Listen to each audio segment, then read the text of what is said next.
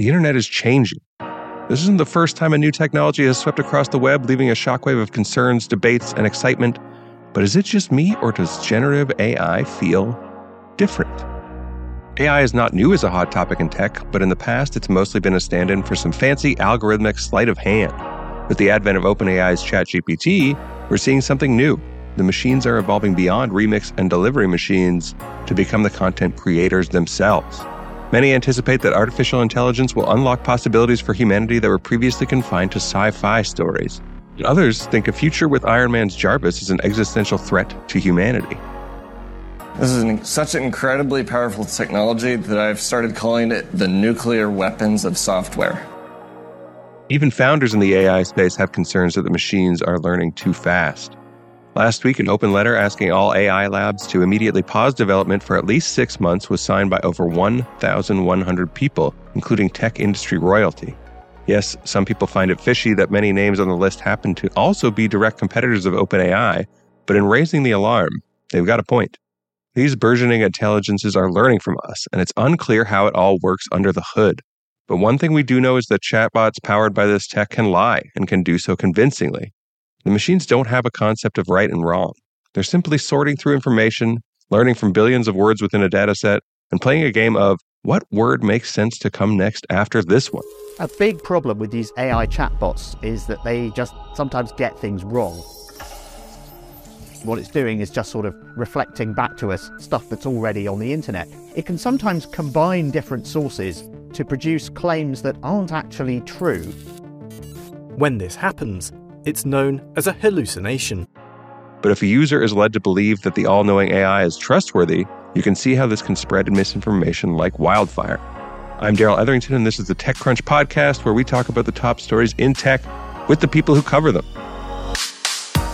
Today, to help us separate fact from AI-generated fiction, is Devin Coldewey.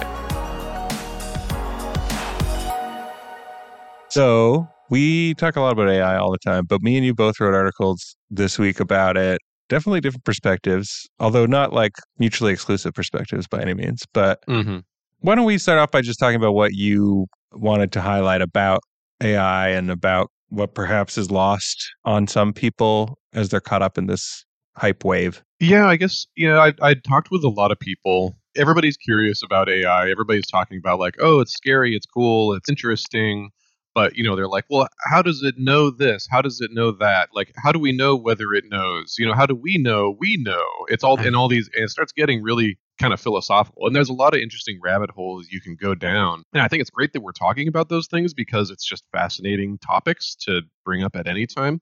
But with the actual models that prompted these discussions, they have this quality that I kind of recognize. I mean, I was not the first to recognize this. It's basically the quality of the stochastic parrots, which is essentially that they don't know the difference between a right answer and an answer that resembles a right answer. Yeah. Like literally, they do not know the difference. They don't distinguish between those two things. And that's why you get these weird answers where it's like 90% correct, and then they make up a historical figure that wrote a paper about this in 1975.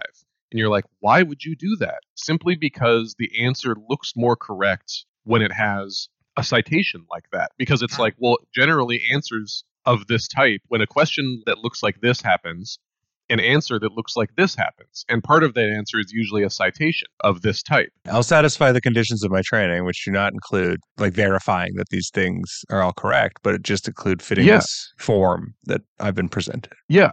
It's purely form-based. And sometimes the form and the function are the same thing. Like sometimes the answer that looks the most correct is the right answer. In fact, a lot of the time. And that's why they're so useful. Right. Because, a lot of these things, you can ask simple questions, complex questions, and sometimes the answer that is the obvious answer that can be put together from the, word association, model that it has made is the right answer. And so they are very powerful and interesting in that way, and very good at improvising fiction and like non-real stuff as well.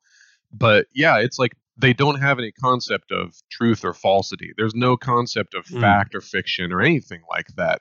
It's only a matter of fitting the format of an answer. Yeah. Like that actually dovetails really nicely into what I wrote about, because I wrote essentially about how This to me feels like something that is actually like a massive death blow to a lot of industries. Not to be negative, because I think that whenever that happens, like other industries pop up. Like it's not like, oh, well, now humans are useless. It's rather the type of work shifts, right? And I hope people took that away from my piece. But all the cases that I brought up, or most of the cases that I brought up, don't require essential truthfulness, right? Because they're essentially just like, it's sort of filler work in a knowledge worker capacity. It's like, what are the things that are in between the tasks that actually do require, fact or whatever? Or you can present the fact and then it will do the intermediary work of like formatting that in a way that is palatable to all involved. So it's basically perfect for this kind of thing because it's strictly form work. It is not really content work or substance work, right?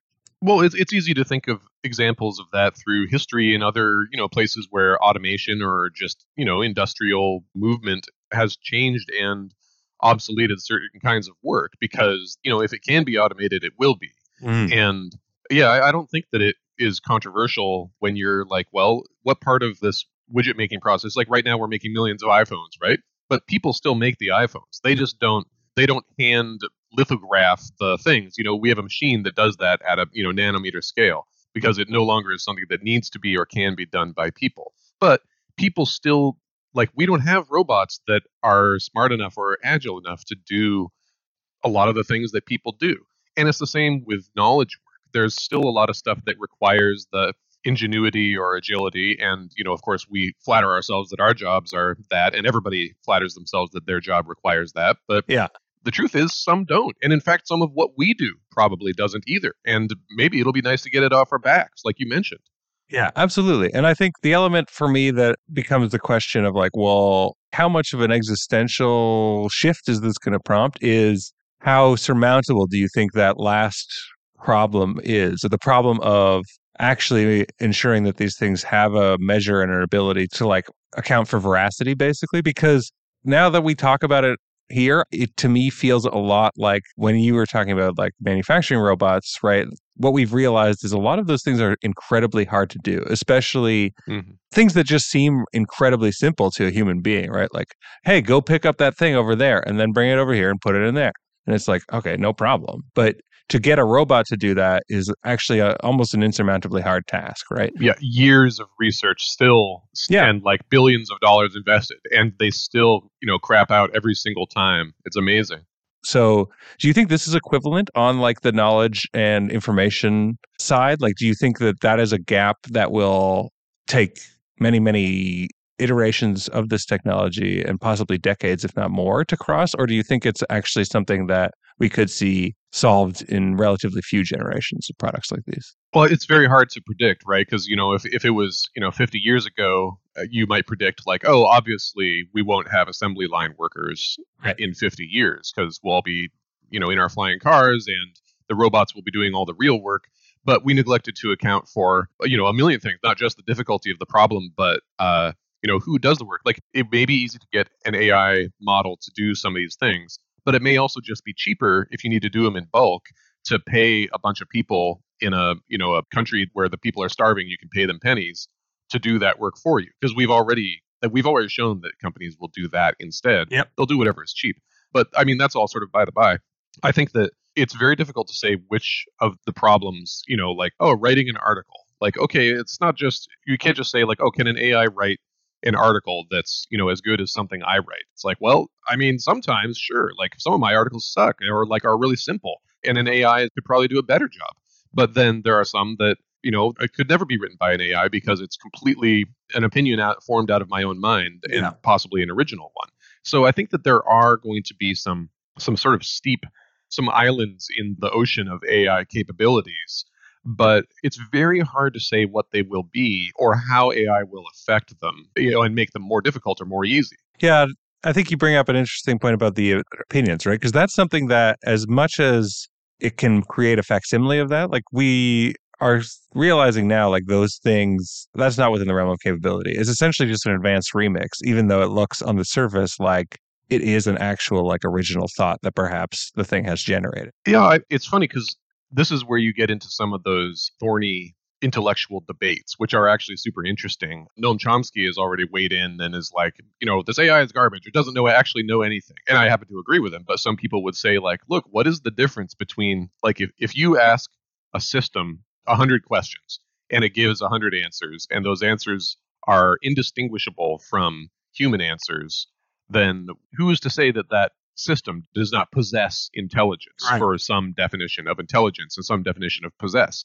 And you can argue about those definitions, but it's not out of the realm of possibility, the way it was with something like Siri, where it truly is not intelligent.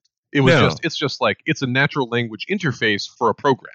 Yeah. And so people don't realize that Siri is literally just a database retrieval mechanism. Like it has nothing more sophisticated than that, right? We've heard recently, I think some of the original Siri engineers have talked about what it was, and it's basically an ever-expanding database of, like, for this specific query, return this specific result, and that's why it's so slow and stupid, is because it's basically that being built ever more large and cumbersome. What's funny is that we've been told that this is AI for the last 10 years. They've been like, oh, the AI does this, the AI does that. It's not, and they knew there was nothing AI about it. And it has sort of badly prepared people for what I sort of am hesitating to call real AI, with big punctuation marks with my fingers here. Mm-hmm. But it's more AI than Siri, certainly. And it's not thinking exactly. It is still, a statistical probability thing and with a voice interface, essentially. But it's definitely a lot closer to what we think of as AI than the AI things that they've been saying, like, oh, the AI will let you make a map to whatever destination with your voice. It's like, that's not an AI. That's natural language processing that's Googling something for me. Yeah. So, yeah, it's interesting seeing these definitions in play and shifting, because it's not just that there's no good definition, but that the definitions themselves are changing as we decide what constitutes intelligence or AI or all these things. It's fascinating to watch. So I do have, this is me being probably ignorant of other people's position, but I think it's one of the first times where something has impacted, like, field that I work in the way that, say, maybe the printing press affected the field of, like, typesetters or whatever, like people not typesetters, right, but the lithograph whatever operators. I don't know what came before, but you know what I mean. Like the scriptoriums in monasteries. Exactly. I don't know. Yeah. Put a bunch of monks out of a job. But what do you think is the course of action there? Like, what do you think people should think about or do or whatever in fields where their jobs might be affected? Like, I think we've talked about previously offline about how marketing copywriting, especially the bulk of it, that just needs to be sort of pedestrian and day to day rather than like the Mad Men style, like, oh, come up with something that's amazing and there's a campaign that, like Coca-Cola wants to buy or something. But the day to day, like, I need copy for my website. Like, this stuff can do a lot of that effectively now, but there are a lot of people doing those jobs now, and that's the bulk of their work, right? So what would you say to those people, or like, what do you think about if you try to put yourself in their position? The way I would think about it is, although that part of a job is threatened, these people still have expertise in that area. Like, deciding what is good copy and what is bad copy, or what copy needs, in order to be persuasive or reflect brand guidelines or whatever. Like, some of those things you can teach the AI. And in fact, there are startups like Writer that are focusing on that. But there's some stuff that is still difficult for it to do. And, like the human touch is still required. But I think that the important part is to embrace it as a tool, because if it's going to be used one way or the other, like, learning how to use it is taking control of your own destiny. I saw a woman speaking at the Afrotech conference last week who was like, everybody who is afraid of AI is afraid because they're being told they're going to lose their job. They're being told their power is being taken away from them. Yeah. But it's not up to the creators of these tools what the tools are used for or who uses them. She was like, when you're being told to be afraid of something, you should be rushing to meet it and grabbing it with both hands and turning it to your own purposes. So if you're a copywriter right now, or a freelance writer, or someone like that, and you're like, oh my God, GPT-4 is going to put me out of a job, you're like, think about it more like, how can GPT-4 make my job easier? I could take on 10 times as many clients and, improve my copy, or I could become a prompt engineer and get a job paying $250,000 at a marketing agency. It's new and weird opportunities. But I think that thinking about it as a tool to embrace rather than a threat to be, to cower in the face of is the fundamental starting position. Yeah, that makes a lot of sense. I think there's a natural human reluctance to that, or there's something you have to overcome though, right? Because I think that, at least this is me speaking very from personal experience, but I think this is something that applies to a lot of people. Like, if there's something like that comes along, like, it almost feels too big or scary or whatever to even attempt to do anything about. And so an inclination, I think, for a lot of people would be, well, I'm just going to continue doing what I'm doing and pretend that thing isn't there until it swallows me whole, right? Well, and it's true. But I think what a lot of people are waiting for is permission to engage with these things. They feel that there's some sort of gate keeping them from learning how to do AI. But everybody in the AI field learned everything they know in the last 2 years, basically. Like 90% of the people in the field are like completely rewriting their knowledge every year because it's moving so fast. Why isn't one of those people you? Like, no one is going to give you permission. Give yourself permission to embrace this in whatever way is good for you. And you may be the, multi-billionaire building the next big model. I mean, I don't want to be all aspirational about it, but like realistically, if you don't give yourself permission to go towards something instead of away from it, no one else is going to give you that permission because they want everyone to get out of the way. Yeah, I mean, that's great advice. And I think it's something I will probably take to heart myself, honestly, Devin. All right, this won't be the last time we talk about this, I'm sure, Devin, but thanks very much for joining me today. Yeah, my pleasure. Next, here are the headlines from this week. More creators than ever are looking to get paid for what they do. One platform that helps with that, Fanfic, says it has over 10 million users and is paying out $70,000 annually on average to their active creators. The company says it's paid out a total of $11 million thus far and looks to be positioned to ramp that to $50 million by the end of this year. More from Lauren Forrestal on TechCrunch. SpaceX is gearing up to test its next big spaceship for its first orbital flight.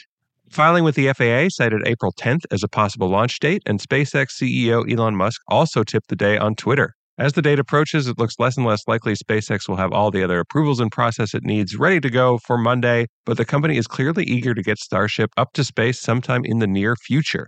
More from Arya Alamahodii on TechCrunch. In the ongoing chaotic Twitter saga, Elon changed the home icon of the social network to the iconic Doge meme image. The Doge shift seemed to maybe be a late April Fool's joke or possibly an attempt to goose the price of Dogecoin, which did blast off following the move. It's still there now and doesn't appear to be going anywhere, which means something, nothing, who knows? More on TechCrunch from Alex Wilhelm and Amanda Silberling. In very sad news this week, MobileCoin Chief Product Officer Bob Lee was stabbed and killed in San Francisco. The 43-year-old tech executive was well known in the startup community and previously helped create Android at Google and the Cash App when he was CTO at Square. You can read more on Lee and his legacy on TC from Romain Diet.